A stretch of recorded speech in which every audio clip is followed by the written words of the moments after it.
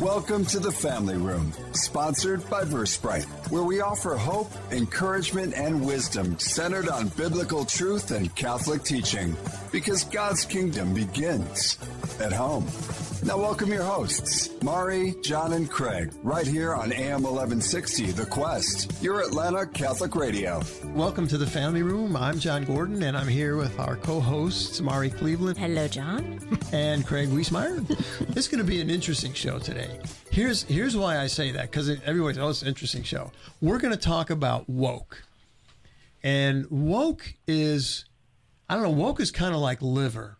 Either you love it or you don't want to be in the same county as it, right? And woke for Catholics and Christians is a particularly attractively difficult, terrible thing. Because as Christians, we have an affinity to be empathetic, to not oppress people, to be empathetic with the oppressed. To offer freedom. But if inside of all of that, there are things that go against very fundamental Catholic and Christian principles, then you have to take a stand. And when we take stands as Catholics and Christians, be it on abortion, be it on woke, be it on anything, it's very easy to become our own version of woke, where in our pointing out the wrong and oppressive and intolerance, we ourselves can become intolerant. Yeah. So our guest, I'm doing no favors for our guest. Our guest is Teresa Mull, and Teresa has the dubious distinction of helping us navigate those traps, right? So we can lay out the thing. So we're going to get a definition. There's a lot of good information in here, so I'm anxious to get to it.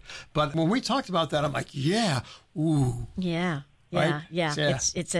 It can be a scary topic, but it's an important topic, and there's a lot of things around truth and understanding, but also, just like you said, John, just us as Christians, we want to offer hope and freedom, right? And so that's the theme that we'll be talking about within this as well, is that offer of hope and freedom.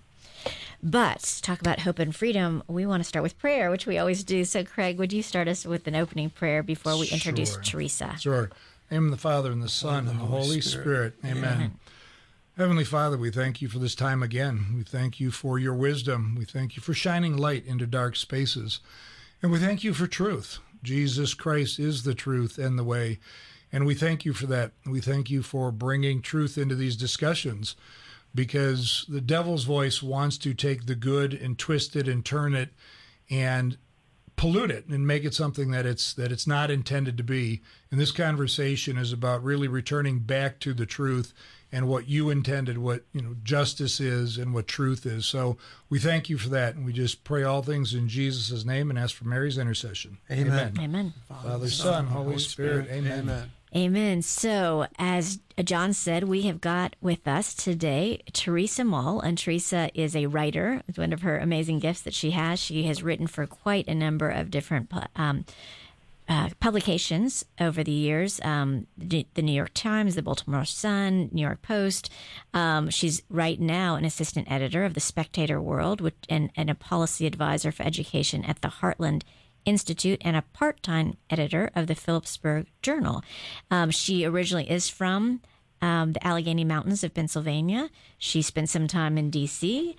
She went to school out in Texas, and she is back in her coal mining hometown, back in central Pennsylvania again. So that's where she comes to us from today. And we are thankful for you to be here with us, Teresa. And we're going to be talking with you about your new book called Woke Proof Your Life, a handbook on escaping modern political madness and shielding yourself and your family by living a more self-sufficient, fulfilling life. So welcome to the Family Room. Thanks for being here. Thank you for having me. I'm delighted to be here. So one of the things that I think is good for folks to understand that we've enjoyed is just listening to different people share how they've gotten to where they are, particularly from a faith perspective. Can you kind of share the Reader's Digest version maybe of Teresa Mull's faith walk? Certainly. I was blessed to be born and raised by a devout Catholic family. So I'm a cradle Catholic, so to speak, and I then went to the University of Dallas, which is a wonderful liberal arts Catholic school in Irving, Texas. So I was surrounded by some like-minded, faithful friends there. And since then, I think having been spat out, so to speak, into the modern world, and I lived in Washington, D.C. in the swamp, and I've traveled around and lived a few different places. I think it's kind of easy to take your faith for granted whenever you are surrounded by it and you're born that way. Mm-hmm. You're just taken to Mass every week, and you're kind of surrounded by family and friends who are also Catholic. And then I guess I sort of had a wake-up call whenever I got into the big city of Washington, D.C., and I realized that not only was not everybody like-minded, but there were some pretty evil forces at work out there. So that's part of what inspired me to write this book, was that I've encountered so many people who are empty and searching for purpose in life, and were not blessed to have the faith that I have been gifted with, and I'd like to share that with more people to find meaning in their life and to find a relationship with Christ. And I continue to try to strengthen my relationship with God. It can get a little confusing out here in the world of woke. There are so many different messages going on out there, and many of them are manipulated. So to try to navigate that, I've been trying to rely on the Holy Spirit and the sacraments. I have a wonderful church group here that I've established back home. So that is, in a nutshell, my faith journey so far. And I love how you said so far. Yeah. And good for you for figuring out that we hear a lot of times, typically not our guests. In fact, I could say never our guests, but we hear of, and people that we encounter, all of us day in and day out, of the person who had the upbringing that you did, the education you did, and then got into places like Washington, D.C., and then just got totally overrun by the different set of values, whether they just weren't ready to stand up to it or whether they bought in. So good for you for being where you are, and clearly that's gotten us to where we are. Well, thank you. Yeah, and I love the fact that you're talking about having a faith, but now living it, right? Trying to bring other people to that truth. So that's a beautiful thing. Question for you, because I think there's the term woke has been an evolving term, and I've got my own definition I pulled, but can you describe and give us the real definition of what woke is? Yeah, I think that's part of the reason wokeness has been able to spread, and it is so powerful, and the reason we talk about all the time is because it's pretty difficult, or intentionally, I would say so, to kind of nail down what exactly they're talking about. And I argue in the book that that's on purpose. I actually wrote the book and then wrote the introduction and was like, I have to define wokeness. And it's kind of a slippery term. So what I define it in the book as a socio-political ideology characterized by the manipulation of noble goals for the control and destruction of society. All right, time out. You got to say that one more time. I'm sorry. Please, okay. Just because there's a lot in there. So please, if you don't mind, just repeat it. That would be super. I know it's in the book, but my smart friend Mari is pointing out. I'm showing him the book. No, I want to hear it again. No, great words, yes. Yeah. So socio-political ideology, essentially, just a way of thinking, characterized by the manipulation of noble goals, such as diversity, equity, inclusion, social justice, all those terms we hear bandied about, for the control and destruction of society. Yeah, there is a lot there. Yeah. I would say political correctness on steroids. There's nothing new about wokeness. It's just the language that they're using is updated, and I think it's more extreme than it's ever been. But I would say that it's just a form of evil that's trying to bring about the same sort of evil that has always been and will always be as long as we're in a fallen world. It's just the words are a little bit different now. Well, it's interesting, too, because there was a Saul Alinsky story, who was a community activist out of Chicago, right? And he hijacked social justice to turn it into a Marxist, turn it into a communist view, to frankly take down the church. And he put together an entire plan. How do you take down the church from within? Rules for radicals. And from without. And it was. So, I mean, it's you definitely hit it. One definition I got, which, you may disagree with this, but somebody put out recently, was willingly overlooking known evil. which I found was interesting because some of the portions of that agenda bring out stuff that fundamentally, as a Catholic and as a Christian, is like, that doesn't jive with, Christ's teaching or what God intended. So where do we go with that after the definition? Yeah, so I think there's a good question around that, because the middle of your definition was talking about noble goals. And that's what we talked about when we first opened the show, right? That as Catholics, we are drawn to noble goals. We want to respect everybody. We want people to be equal. We do believe that everybody is born in the likeness of God, right? We want to include everybody. We want to make sure that we're good stewards of this beautiful planet that God has given us, right? So there's a lot of the nobility within that, but where is the problematic part that happens? And you kind of mentioned, right, that it's for the purpose of controlling and then destroying society. Can you take us to that, a little deeper into that portion of it?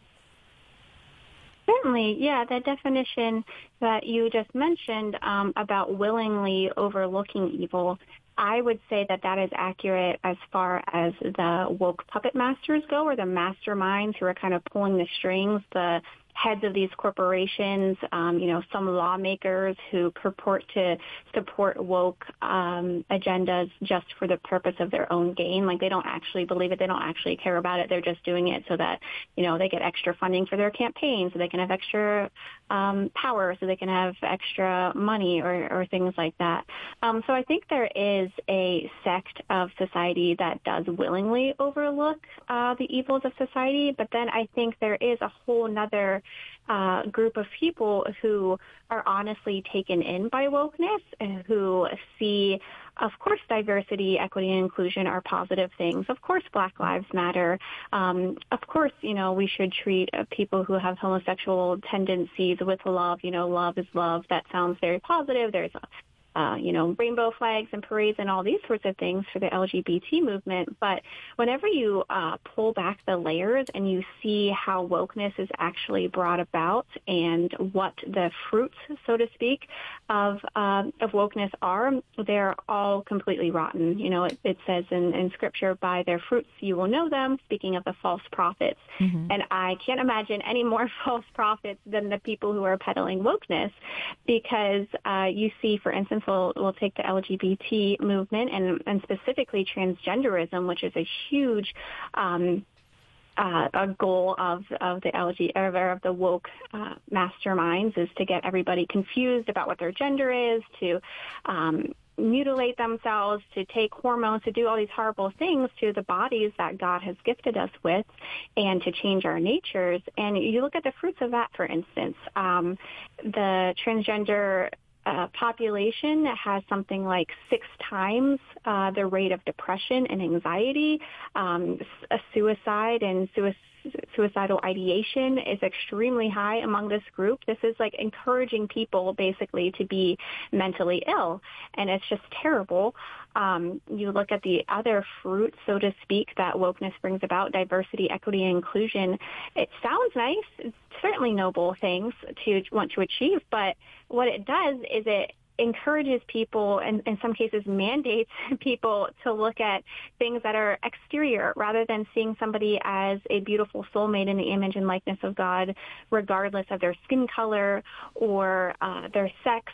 It's actually putting the focus on those things and pitting people against each other over things that they can't help, mm-hmm. their ethnicity and things like that. And it actually divides people rather than brings them together, and it objectifies people. Mm-hmm. So for all the noble goals that the woke movement purports to want to achieve, they are not achieving that. Our world is more alienated, more depressed, more divided than it ever has been. And the more wokeness takes hold, the more we see our misery just rise and skyrocket. So, folks, if you're just joining us, you're in the family room, and we're here today with Teresa Moll, and she's written a book, How to Woke-Proof Your Life. I can't read the rest of that subtitle, but if there's an award to be given for having everything in the title of a book, Teresa, you get it. But it's a great, I think it's a great conversation that we're having. And you may have answered this, and I kind of have an opinion banging around in my brain that probably not appropriate to share right now. But the question I have was, like, the whole concept of woke, I guess we said was noble causes. or were noble causes or noble ideals. Was woke ever okay and it just got hijacked, or has it kind of always been the proverbial wolf in sheep's clothes? I think the latter. I think the people who are pushing wokeness the hardest and who have always been pushing it know exactly what they're doing. I do think they are intent on evil. I think that they want to agitate everybody, to pit us against one another, to make us, in some instances, maybe they want us to be mentally ill. I say mentally, they rely on a mentally compromised society, because whenever you're disturbed, whenever you take God out of the picture, whenever you are extremely anxious, you're looking for meaning and validation, and then the woke movement sweeps in and says, oh, I have the answer, maybe you should change your gender, or maybe you should self-identify as something else, or maybe you should demand reparations from your neighbor. They have all the answers and all the solutions, quote unquote, but they aren't able to be the ones in charge and to control everyone else unless they stir everybody up and pit everybody against one another. So I think that was the agenda all along. If you really want social justice, you actually set the playing field and make things actually equal and actually even. You don't set one race against another and say one is better than the other. You truly make people equal, and they have never done that. That's not what they're about. Yeah, it's not building the kingdom of God. It clearly isn't. And the opinion that I would share is you've said it several times. Two things. One is the elimination of God, and two is division. And we know whose hand is division, right? Right. It's Satan. It's right. and a lot of, that's not a popular concept in a lot of places, but the fact of the matter is he is the great divider and the great liar. And so here we are. Right. What the fruits, what struck me from what you've said so far are look at the fruits. Yes, look at the fruits, right? And I'm thinking for those of us who follow God and who are going after noble purposes, we are looking for unity, for hope, for freedom. That's what life in Christ offers. Unity, hope, and freedom. And you do say in your book, and you've just said here, that the woke agenda instead leads to division, fear, and control. And so if you're looking at things and thinking about things, how are you feeling right now? Are you feeling hope and freedom and unity, or are you feeling divided? Are you feeling fearful? Are you feeling controlled? Yeah. Well, it's interesting, too. Part of that whole agenda is blaming you for exactly what they're doing, right? You all are the oppressive ones because you won't let us be who we are, or you won't, let us just do whatever we want, which is interesting, again, because it's so counter to God. It's so counter to, knowing there's a higher power like God that made us who we are, uniquely and wonderfully made, right? You need to be upset because you are a white male and you are toxic and all these negative things. So you want me to go against God and my whole identity, which now you're making myself God, right? Because I can choose who I want to be. So I'm sorry, I went off on a tangent. My apologies, Teresa. But, the other thing is empathy, right? Empathy is a wonderful thing. It draws us into understanding people. But I think you relate to a term called toxic empathy. Again, pull that apart for us. Yeah, that's a phrase I came across while I was doing research for this book. And it was coined not by me, but by another author. And he describes it as essentially whenever you see somebody doing something that's harmful, whether it be spending their money unwisely, gambling too much, drinking too much, maybe they gained weight, maybe they're in a relationship that is bad for them, making unhealthy choices for their body and soul. And rather than say something to that person, you sit back quietly and watch them do it, or in some cases you might even celebrate it. Somebody is in a toxic relationship, they get engaged, you say, yay, congratulations, because you're too afraid to have that person not like you. And that is, of course, a natural inclination. We all want to be liked. We all have our egos, and nobody wants to be called a homophobe. Nobody wants to be called a racist or a bigot or any of those things. But I think that our fear of that and our toxic empathy is how we pretty much got to the woke crisis that we are in right now, because The thing about, I would say, more conservative-minded and traditional-minded people, and certainly Christians, is that we are actually tolerant. We are the tolerant ones, and we don't. I know personally I hate confrontation more than anything, and I don't like to make people uncomfortable. I don't like to make a scene. I am more likely to sit back and just kind of, go along to get along. But that's what's gotten us to this point where maybe that was, I would say it was never okay, but at least, it could happen in the world without affecting us so much. But now it's gone on so long, and we have been empathetic in a toxic way for so long that wokeness has been able to take hold. And now, it used to be kind of a live and let live attitude that a lot of people had. And, so long as you don't bother me with it, I don't care what you do. But now wokeness very much is bothering us with their radical agendas, and our children, especially as we see in so many public schools, what's being taught, critical race theory, drag queens reading story hour to little preschoolers, things like that. Not only are they bothering us with it, but in many cases they're forcing it on us, and they're forcing us to pay for it. And sometimes if you don't participate in it, you can lose your job, be canceled, censored, all of these things. So it's certainly time to speak out if you haven't up to this point. Yeah, so it makes it so that we're afraid to do anything, right? So you either want to run away and go into the country somewhere and live off the grid and grow your own vegetables and fruit and all the rest of it, right? Or, because you got that on one end, you feel like your only other option is to go celebrate all of it. But there's a middle ground, and that's what you're talking about in your book. So can you tell us a little bit more about what does that middle ground look like, to give us some hope for how do we enter in, and what do we do? Right. Yeah. I don't want people to think that I'm advocating for sticking our head in the ground or, going and becoming Amish or anything. Not that there's anything wrong with that. I'm surrounded by amazing Amish people who just say where you are there. Yeah. Sometimes I'm tempted to go join them.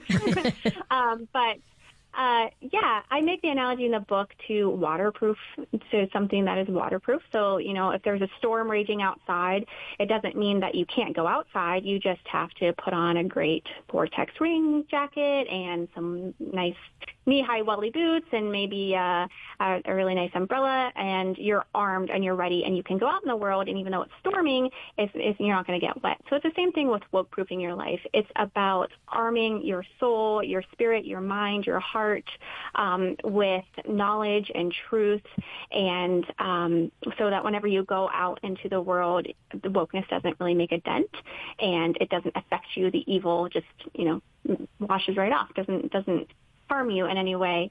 And also to build a community and a home life that is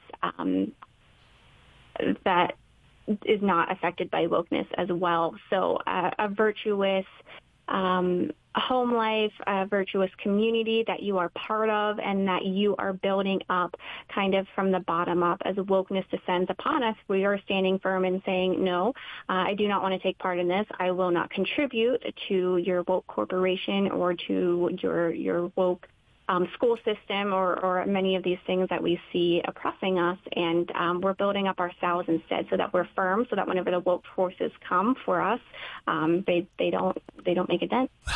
I want to get to the practical parts of it, but it's important, man. Just listening to you speak, you have really good insights.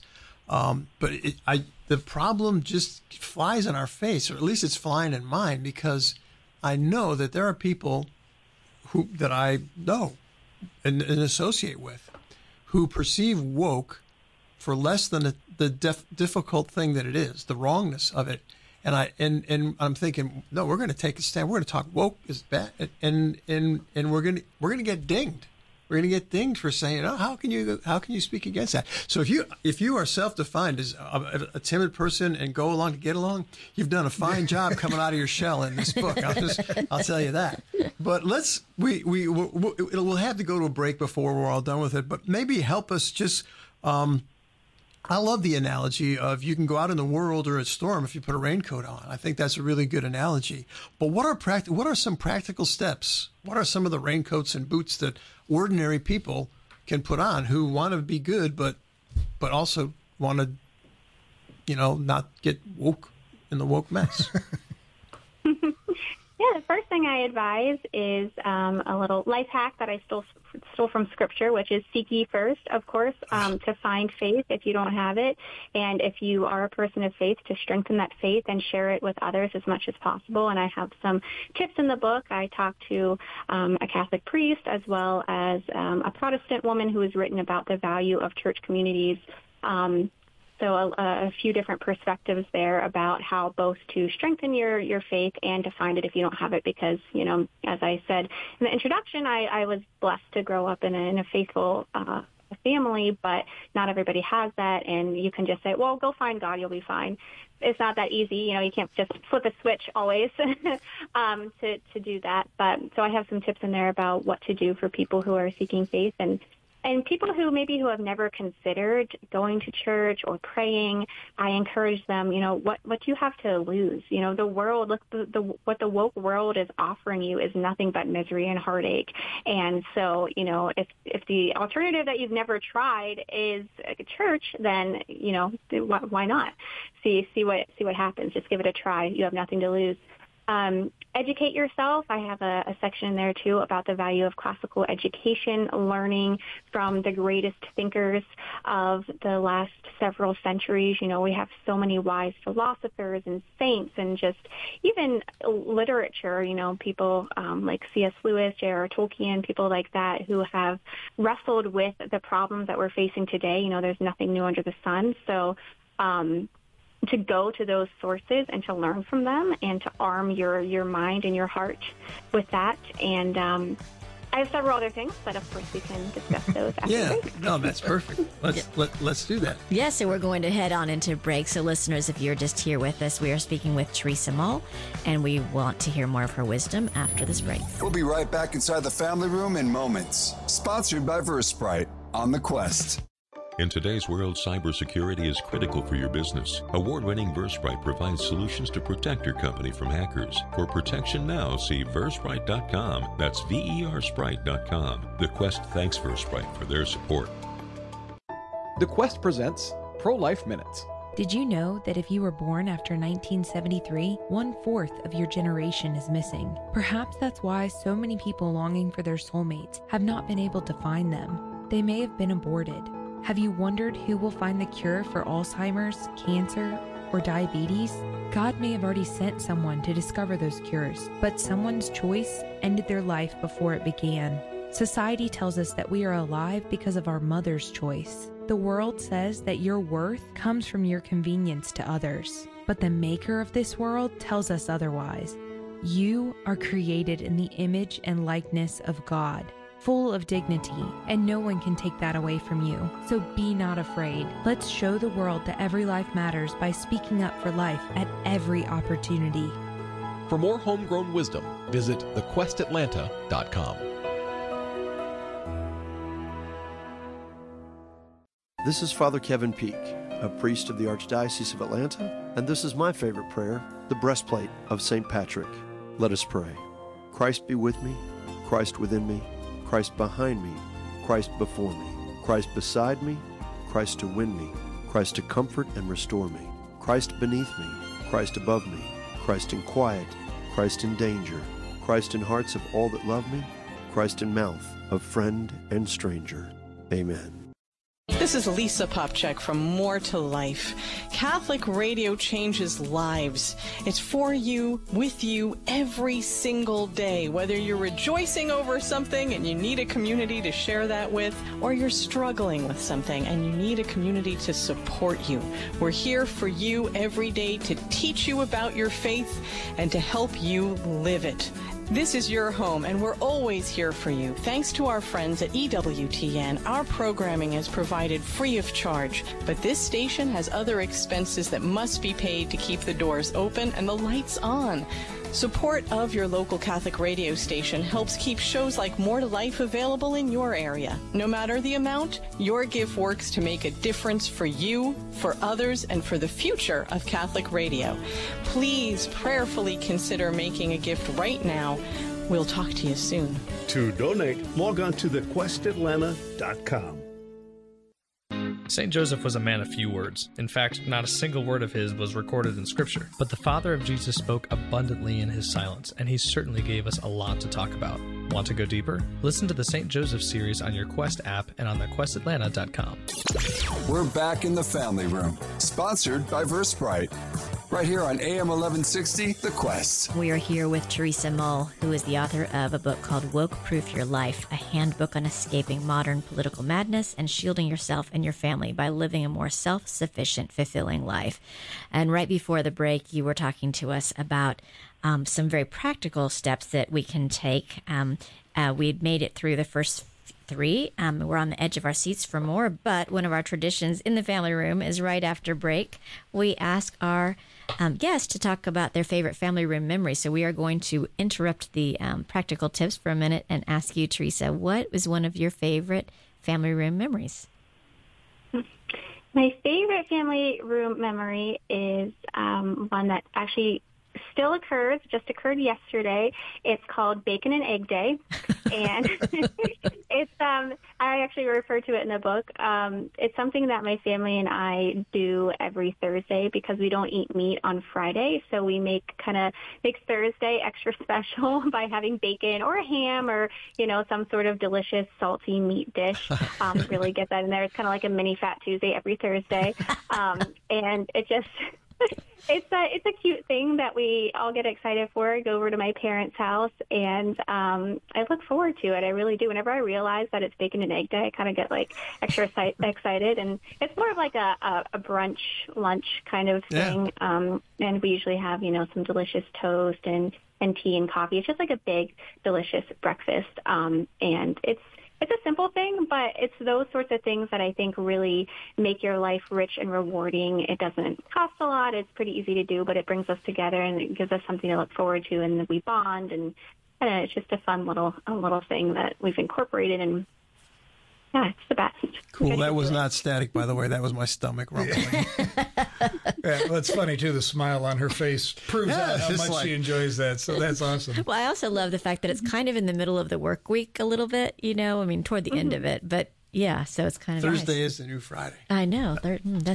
I'm thinking I might have to incorporate that into our great. house. That's pretty cool. So we're back. I think we asked you about some practical steps that ordinary folks could take, and you recounted for us, I thought profound. Seek ye first the kingdom of God, right? So it's scriptural. Be faith-filled. You referred to a classical education. I could go an hour on a classical education. I'm not going to do that to you. Finish it up for us, if you would, Teresa, please. Sure, yeah. So educating yourself, your friends, and your family.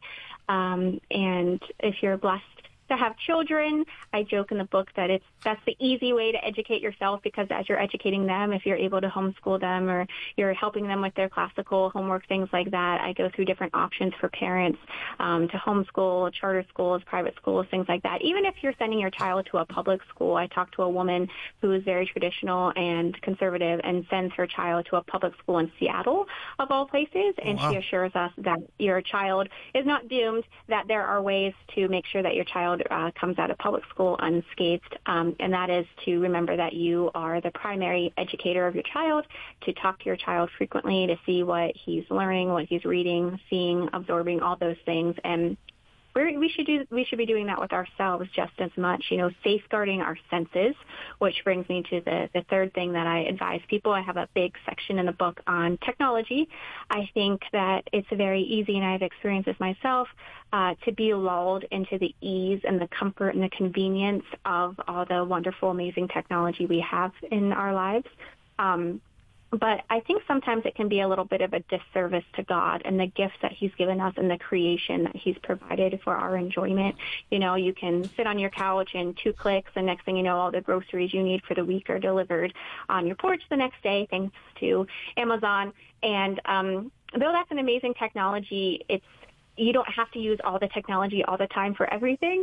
Sometimes you can go out of your way and grow some of your own food or create something, make your own throw pillow, something like that. So taking up hobbies and activities, pastimes, maybe you just choose one and you learn how to do something, and that will lead you to a richer, more fulfilling life that makes you more fully alive and uses the senses that God has given you. I also encourage people to build a community through hobbies, clubs, organizations, things like that have kind of fallen by the wayside. I know where I live, the nonprofits and other organizations are always looking for volunteers. And, they used to have so many people that they didn't know what to do with them. And now it seems like a lot of these groups are folding up and going away because nobody wants to leave their house. They just want to sit at home and scroll through TikTok or whatever it is. So really focus on building a community. And then being a conscientious consumer as well is something that I think a lot of people are interested in, but they can be very easily intimidated by it. I have a list of woke companies to try to boycott if you can in the book, and it's pretty long, and a lot of them are, I call them umbrella companies. They have I don't need to buy Nabisco, but, they also own 10 other brands that you use and that you love and have become a staple of American society. So I have some tips for how you can micro boycott, choose maybe one thing that you can stop using or find an alternative brand and then add more as you're able. Maybe you can do without.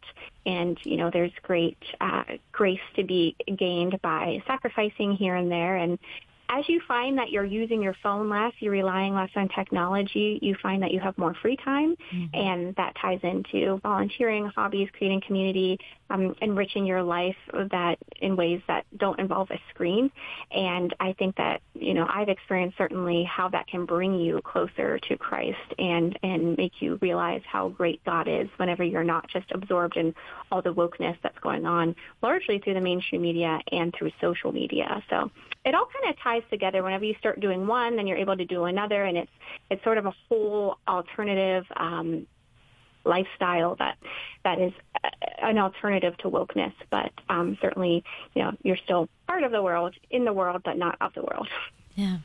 And, as you're talking, I'm also feeling a lot of the peace and joy that comes. If I think about peaceful things or things that bring a lot of joy, they have to do with community. They have to do with volunteering and giving back to others. They have to do with using my senses and my gifts in ways that God offers them to me. So, yeah, just you talking about those things, I'm already feeling less anxious and frustrated and angry and all the things that sometimes, like you said, what we're consuming through social media and stuff starts to innervate in us instead. Yeah.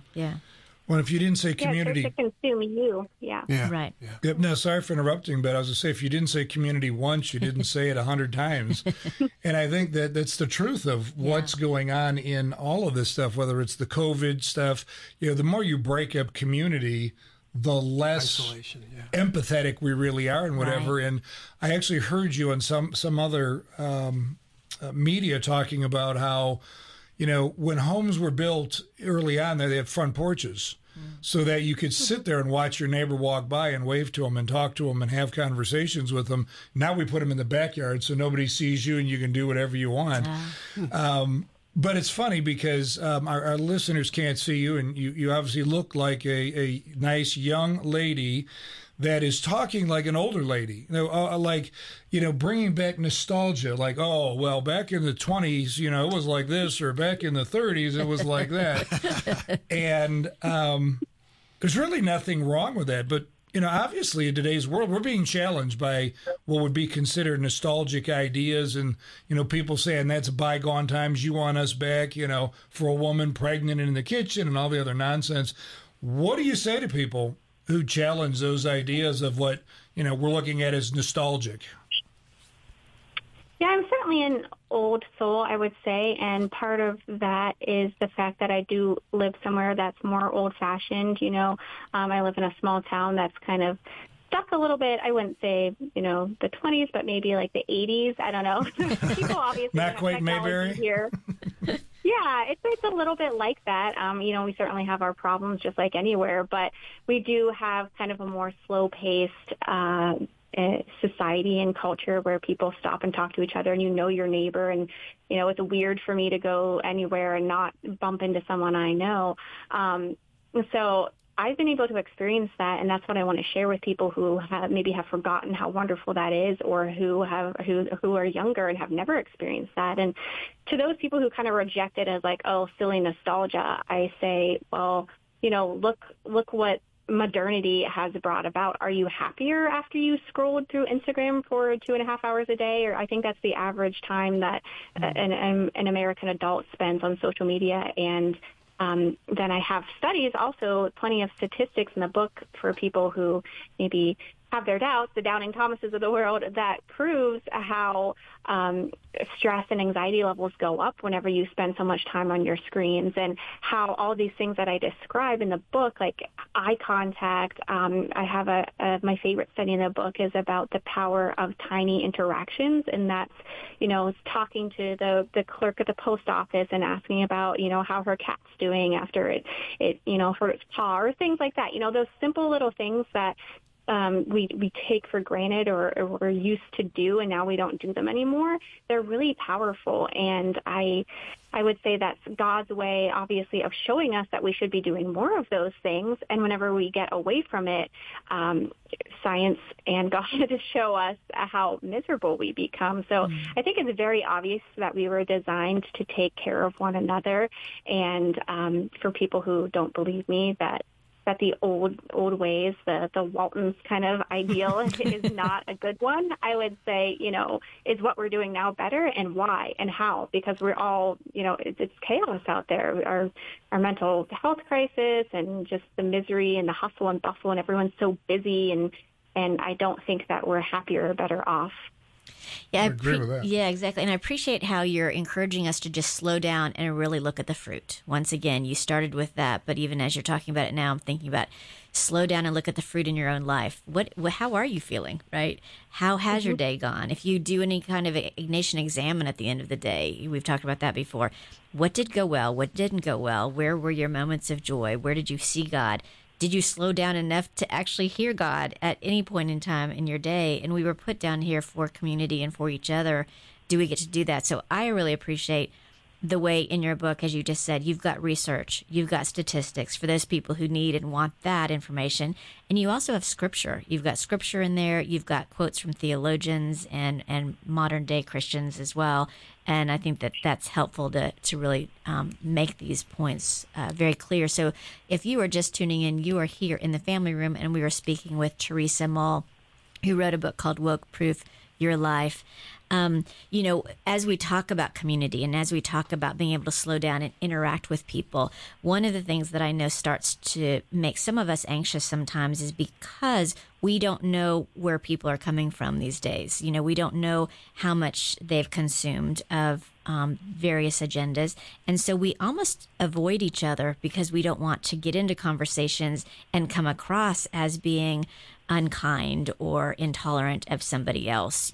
Us woke-proofing ourselves, we want to make sure that it doesn't turn us into becoming intolerant or becoming aggressive in any other way. So do you have some advice about that, Teresa? Yeah, I encourage people to always, of course, lead with compassion. You don't have to be preachy about your viewpoints, but first and foremost, to lead by example. I have a section in the book about what to do if you encounter an organization, maybe a restaurant or something that's promoting Transgender Day or something like that. And maybe you would like to patronize that place, but, your values and your beliefs won't allow you to. And you don't have to be mean about it. You can just tell management or write them a polite letter that explains your view and why you disagree with it, and how you would like to support their business, but you're unable to because of your conscience.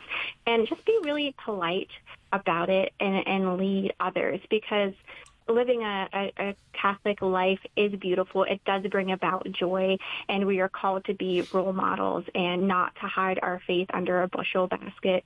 I encourage people also to pray to the Holy Spirit to guide them whenever they are out in the world, and to to ask for the words for the Holy Spirit to guide you, to let you know whenever and how you are to be an example to other people, because some people, as we mentioned, maybe have never encountered somebody who believes the way that you do and who lives the way that you do. So lead by example. And, I have some tips in there too about, you don't have to be obnoxious about it, but maybe just let it be known that you're not a woke person, not in a mean way, but maybe say something like, "Oh, I'll pray for you," or if I also have a lot of arguments against so many of the woke weapons that we see: diversity, equity, inclusion, ESG, climate change, all those weapons that the woke are using. I have kind of the argument against them so that you can arm yourself with. So whenever you are encountered by woke rhetoric, you can say yes, but, and then explain to them in a polite, gentle way why they're wrong. And I think that the more wokeness spreads and the more people embrace it and the more miserable it makes them, there will be kind of the silver lining turning back to faith. We don't want to get to that point, but I do think that if we show our joy and our faith in the world, that it will change a lot of hearts and minds. Right. We want to be winsome. We want to be people they want to turn back to, right? We want to be offering that hope. Yeah. But I think, too, what you said, though, we don't know what's going on with some of these people we're encountering. Right. I think that's a huge thing to keep in mind, because some pro-life person, it may have been Chris Stefanik, was doing a pro-life talk, and he was getting shouted at, and somebody in the back said, I wish I had never been born. And he was like, okay, time out. Wow. And went to find the person afterwards, because that statement says something about the brokenness of them, right? I'm supporting abortion because something bad happened in my life. Right. And I think we do. I mean, your comment about, praying to the Holy Spirit, when we have any one of these encounters, he'll give us the wisdom and the light to be engaging, but be very, loving. Right. Toward these people and trying to understand where they came from, instead of look, I'm the fighter that's always, I'm going to argue with you and tell you why, and I'm wrong so much of the time. John's smiling because it's because you're equipped. You're like 6,000 feet tall. I mean, and I've got a big mouth and a big head to go with it. But no, the whole idea is asking the right questions. Yeah. Why do you think this? Where is this coming from? Right. And causing them to think. I'm sure the answers in your book are ask the questions that cause people to think, and not just, I'm telling you you're wrong. Right. Yeah. John's laughing. No. This is great. And I'm compelled to say, Teresa Mull, you are an interesting human being, because if I just read the title of your book and knew nothing about you and knew conceptually what you're going to do, I would say this is going to be a powerful, like you were just saying, Craig, here's how it is. And I feel like if I was going to push against you, I would be pushing against 10,000 pounds of felt. You're not moving, but I don't come away with bruises. Ah, that's a great way to say it. Yeah. And it's like there's a gentleness, but it's like I work with a lot of very strong women. And I'm very grateful for it. And you remind me of that. They have a principle. I call them my iron fist and a velvet glove, right? You're even different than that. I mean, I'm very grateful that you're spending this time with us and that you've done what you've chosen to do. What we want is old souls aren't old souls necessary so much as we're just good souls. And we're all good souls. We all were given. Our last interview was all about we're good souls. We're not problems, right? We might have problems. But I don't know if this is appropriate. When you study traditional Catholicism, you'll learn of virtues and you'll learn of vices, right? And for every vice, there's an offsetting virtue. I'm wondering, is it appropriate to think of some of the key components of woke and say, this is the thing, diversity, right? Or how woke uses diversity, and then this is an appropriate response to that. Would that be a cool little exercise to try? Like what the Catholic... Yeah, so this is the woke thing, and then this is a Catholic response to that, or this is the... Catholic principle around. Catholic principle around. Thank you. That's a better way to say that. What do you think? Sure, yeah, we can do that. Yeah. So where would you start? Well, the problem with wokeness is that they do manipulate so many terms, so there's not really, a downside to diversity. God made so many different people, and we all have our unique gifts and abilities, and we're all beautiful, made in his image and likeness. But what they celebrate in diversity is just, as we mentioned, picking one race and putting it against another. And then people trying to one-up each other. It's like, well, I'm an African-American. It's like, okay, well, I'm an African-American woman. It's like, well, I'm an African-American trans woman. And so, of course, Catholics celebrate diversity, and they celebrate the beauty of everybody's different characteristics, but we don't pit them against each other. We see that as a beautiful unifying tapestry.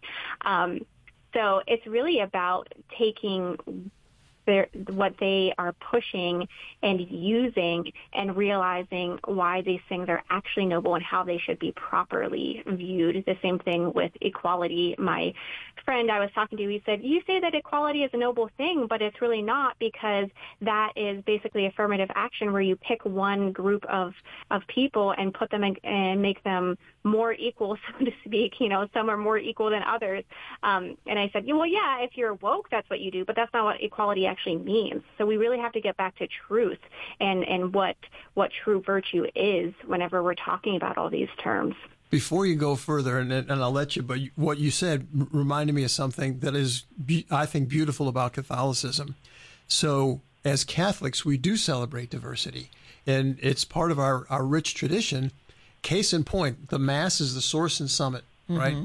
And no matter what language, no matter what country, you go to Mass, you don't have a clue the words that are being said, but you know precisely what's going on. Yeah, sure. And I think that's just, I don't think it's an accident. Yeah. That is the source and summit. I mean, clearly we're talking about the body of Christ, the Eucharist, the real presence.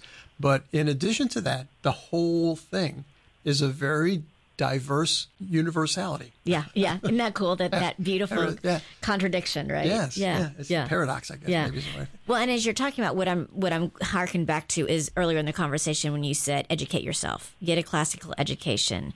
It's kind of like, you hear how people are able to tell what's a fake dollar bill, and the way that they figure out what a fake dollar bill is, they go and examine the real dollar bill. And to be able to say if something's counterfeit, they have to know the true dollar bill, every part of it, how it feels, how it smells, every detail within it. And that is the way that they are then able to see if there's a counterfeit bill, they can see. And so you're telling us to do the same thing. Go seek the truth. Go read Scripture. Get to know your faith. Get to know these classical writers who have wrestled with these concepts, and see what the church teaches, see what theologians have taught, and know what truth is, so that when the counterfeit, the breaking down of the noble idea and the counterfeit is thrust upon you, you will be very quickly able to see the difference. Is that go along with what you're kind of sharing with us? Absolutely, yeah. And I interview a man who runs a classical Christian academy, and he does programs for adults as well. And he described true education as being planted. That's from Scripture as well. The wise man is planted by a stream where he is nourished by truth and wisdom, and he is not caught up in the changing world. He's not caught up in what's the new expression for that wokeness is peddling. It's really hard to keep track of what you're allowed to call people, or what was okay yesterday is racist today, and that's not what wisdom is about. It's about the things that are transcendent and that never change, and of course we find that in Christ. So he talks about being planted and rooted. So whenever you're rooted in truth and knowledge and wisdom, you're not going to be really upset by all the wokeness. You're like an oak tree that is being held down by all of these great works and these truths that we have that sustain us and keep us from just going floundering about in this chaotic world. Yeah. And then when you're truly rooted, then you can offer love, you can offer compassion, you can offer prayer, you can offer empathy, like Craig was talking about a few minutes ago. And when you're confronted by something that in the past would make you angry or frustrated or want to fight back, instead you quiet your heart and you pray and you seek to understand what's going on in this person's life. Where maybe are they feeling hurt or wounded or something. Teresa, this time has gone by so quickly. We are already at the end of our time with you, and we so much appreciate you writing this book and all the research you did for it. Would you do us the honor of praying for our listeners as we close out today? Yes, certainly. Dear God, thank you for this time that we spent together. Please let it be fruitful for all of the listeners and for ourselves. Please help us to know your will in this world and help us to cast all of our anxieties on you to find our peace and our purpose. Help us also always to know that you are there to guide us and to love us and to lead us to heaven, and help us to be stewards of your word and to realize that so many of the people we encounter are thirsting for you, and help us to lead them to your love and to know you, and help us to help one another in this woke world. In your name, amen. Amen. Amen.